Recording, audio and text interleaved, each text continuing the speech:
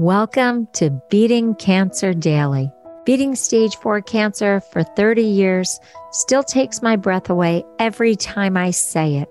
I'm Saren, founder of the Comedy Cures Foundation, and I hope you'll join me for just a few minutes daily for the next 365 days so we may laugh, learn, maybe cry a little as we live our best days beating cancer daily together. Something caught my eye that I wanted to share with you. It was actually published by CNBC Online from Dr. Courtney Warren, who's a contributor. And the headline was, Harvard-trained psychologist. If you use any of these 9 phrases every day, you're more emotionally secure than most. And I thought that it was intriguing because I had also read a review of literature talking about the self-esteem of cancer patients and how when confidence is rocked, it can lead to more depressive disorders. And that's more common among cancer patients who are not emotionally confident. So I saw how that could work, right? Because I was bald. I became 98 pounds. I was a single mom going through a divorce. And that's a lot to process. Now, any of those things could have rocked me. A failed marriage, losing all that weight and being emaciated, being bald. But I found a lot of resources to be confident and to be positive. So I was curious about this because I always want to see if I can teach what I did to help somebody who might not feel as confident while they're going through their cancer treatment or their survivorship. So I looked at these phrases, and what Dr. Warren said was that if you're emotionally secure, you feel more empowered, you feel more confident, and you feel more comfortable in your own skin. I actually liked being a bald woman. I found the experience really cool. And as I said on another episode, I wrote a lot of humor about what it was like to be a bald woman. So I did try to find the humor and also the positive side of what I was going through at every turn. And it wasn't always easy. But let's look at these 9 phrases and let's see how many we actually say. Number 1, let me think about that before I respond. Do you say that phrase? I don't. But I'm just very much from my gut. I process very quickly. It might come from me working in news in a newsroom where I had to really trust my instincts and check facts quickly. But I'm not so good at that one. I usually really just process quickly and go from my gut. Okay, number 2, no. Oh boy. Are you good at saying no? She says that emotionally secure people feel comfortable setting boundaries. They are clear about what they will and will not do based on their own moral principles, needs, and desires. Whoa. I am getting better at saying no. She says another way to phrase it is, I'm sorry, but I can't help with that because I have too many other commitments. That's a good way to say no without just saying no, or thank you for the offer, but that's not something I enjoy doing. Wow. I'm going to try to adopt those. Those are really, really great. Okay, here's another one. I'm not comfortable with that. That I'm good at saying. If I don't feel comfortable with something, I'm really good at communicating in a respectful way that it's not sitting well with me. How about you? Do you use that one?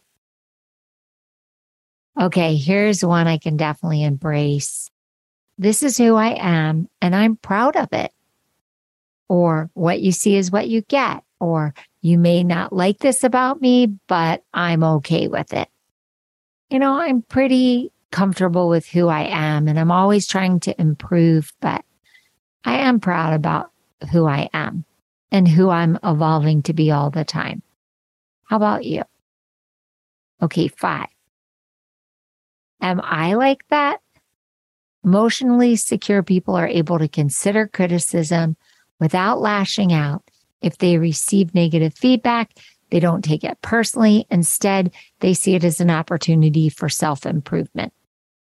I don't say, am I like that? I actually do consider constructive criticism all the time. I ask for it, by the way. I actually ask for it. Some of the similar phrases she said are, wow, I guess I really do say that phrase a lot. Or, I didn't realize I do that so often. Thank you for pointing it out. I really am on a quest of self-improvement. So although I don't say that exact phrase, I do really lean into positive, constructive criticism. Even when it is a little bit wonky and people are very critical, I still try to work with it. Okay, here's another one. I will work on that. Okay, so that's cool. If you do get something pointed out to you, you do take action to strengthen connections, grow. I like that. Here's another way that you can rephrase that. I hear that that's important to you, so I'll work on being more compassionate when I talk to you. Or, I'm not very good at being patient. I'm going to practice being less pushy. Wow. That is me. I am not good at being patient, and I am really a take the bull by the horns kind of person. And I do know that rubs people the wrong way. How about you? Where are you on that? Can you take constructive criticism? Can you start working on it? Can you acknowledge it? Here's another one. I'm sorry you're struggling. How can I help? You look upset. I'd like to help. I see that this is hard for you, but you have my support. I think I'm pretty good at that. I think I'm pretty good at identifying people who are struggling and finding out how I can help. My husband would say to a fault that I get involved way beyond what's needed, but I'm a very empathetic person. Are you empathetic? Are you non-judgmental? Can you help? Okay, here's another one. This matters to me. Do you have a solid belief system? Are you secure in your choices? I care about this, even if you don't. Wow. Can you acknowledge when someone's not supporting you? And can you make your needs known? I don't think you're acting in an ethical way, and I can't watch it happen without standing up for what I believe is humane. So this is really about voicing what you care about, even in the face of someone not caring about what you care about.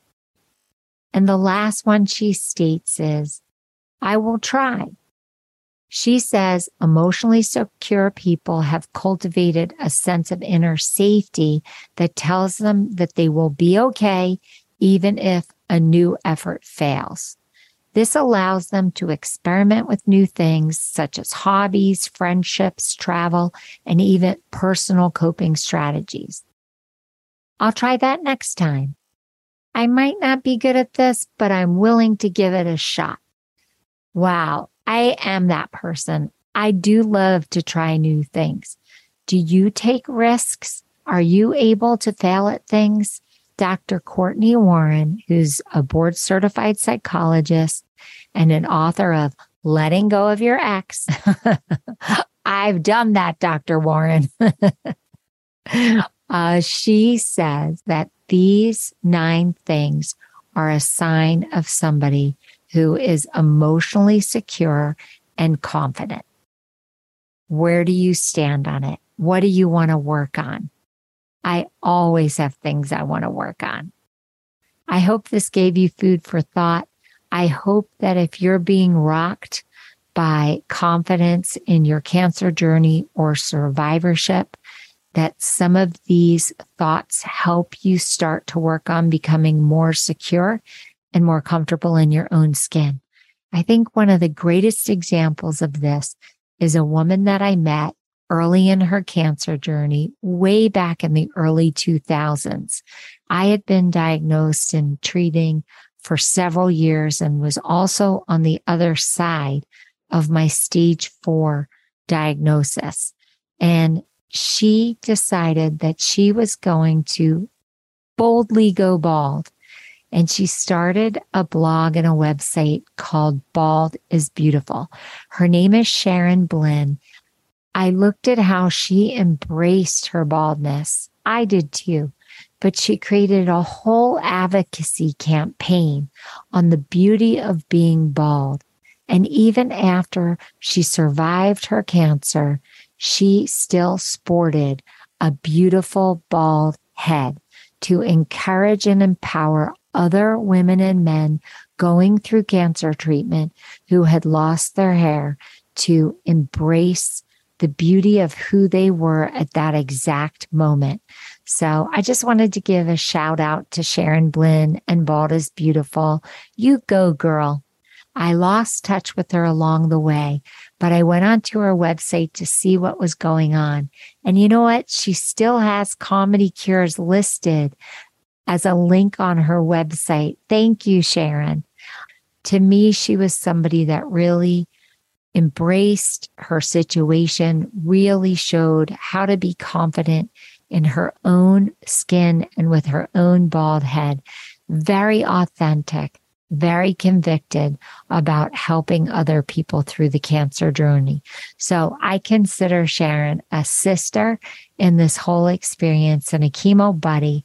And I hope that our stories and our journeys help you find your confidence and help you feel empowered. That's the whole point of this Beating Cancer Daily 365-day podcast, so that I can help you along this journey, find things to laugh at, find things to cry about, find things to build on, to have the best quality of day after day, as you go through your treatment and hopefully continue through to survivorship, recreating the best you that you want to be. I actually heard something that made me laugh, so I just love to share it with you before we end. Blessed are they who can laugh at themselves, for they shall never cease to be amused. Have a good day, and I'll see you tomorrow. I hope you guys know this, but Beating Cancer Daily is a listener and donor-supported podcast and community. So if you have some extra change, I'd love you to go to comedycures.org and make a donation today of whatever level is comfortable for you. And it will be tax deductible to the extent allowed by law, because Comedy Cures is a nonprofit 501c3 organization founded from my chemo chair, April 1999, and we've been going strong ever since. So please consider making a donation today and help our community and this podcast thrive. Thanks so much. See you tomorrow. Guess what time it is? It's time for me to read the disclaimer. Beating Cancer Daily and the membership circle are not in lieu of medical advice or treatment. They are for entertainment purposes only. Please consult your healthcare team to review your best strategy. Thanks for listening.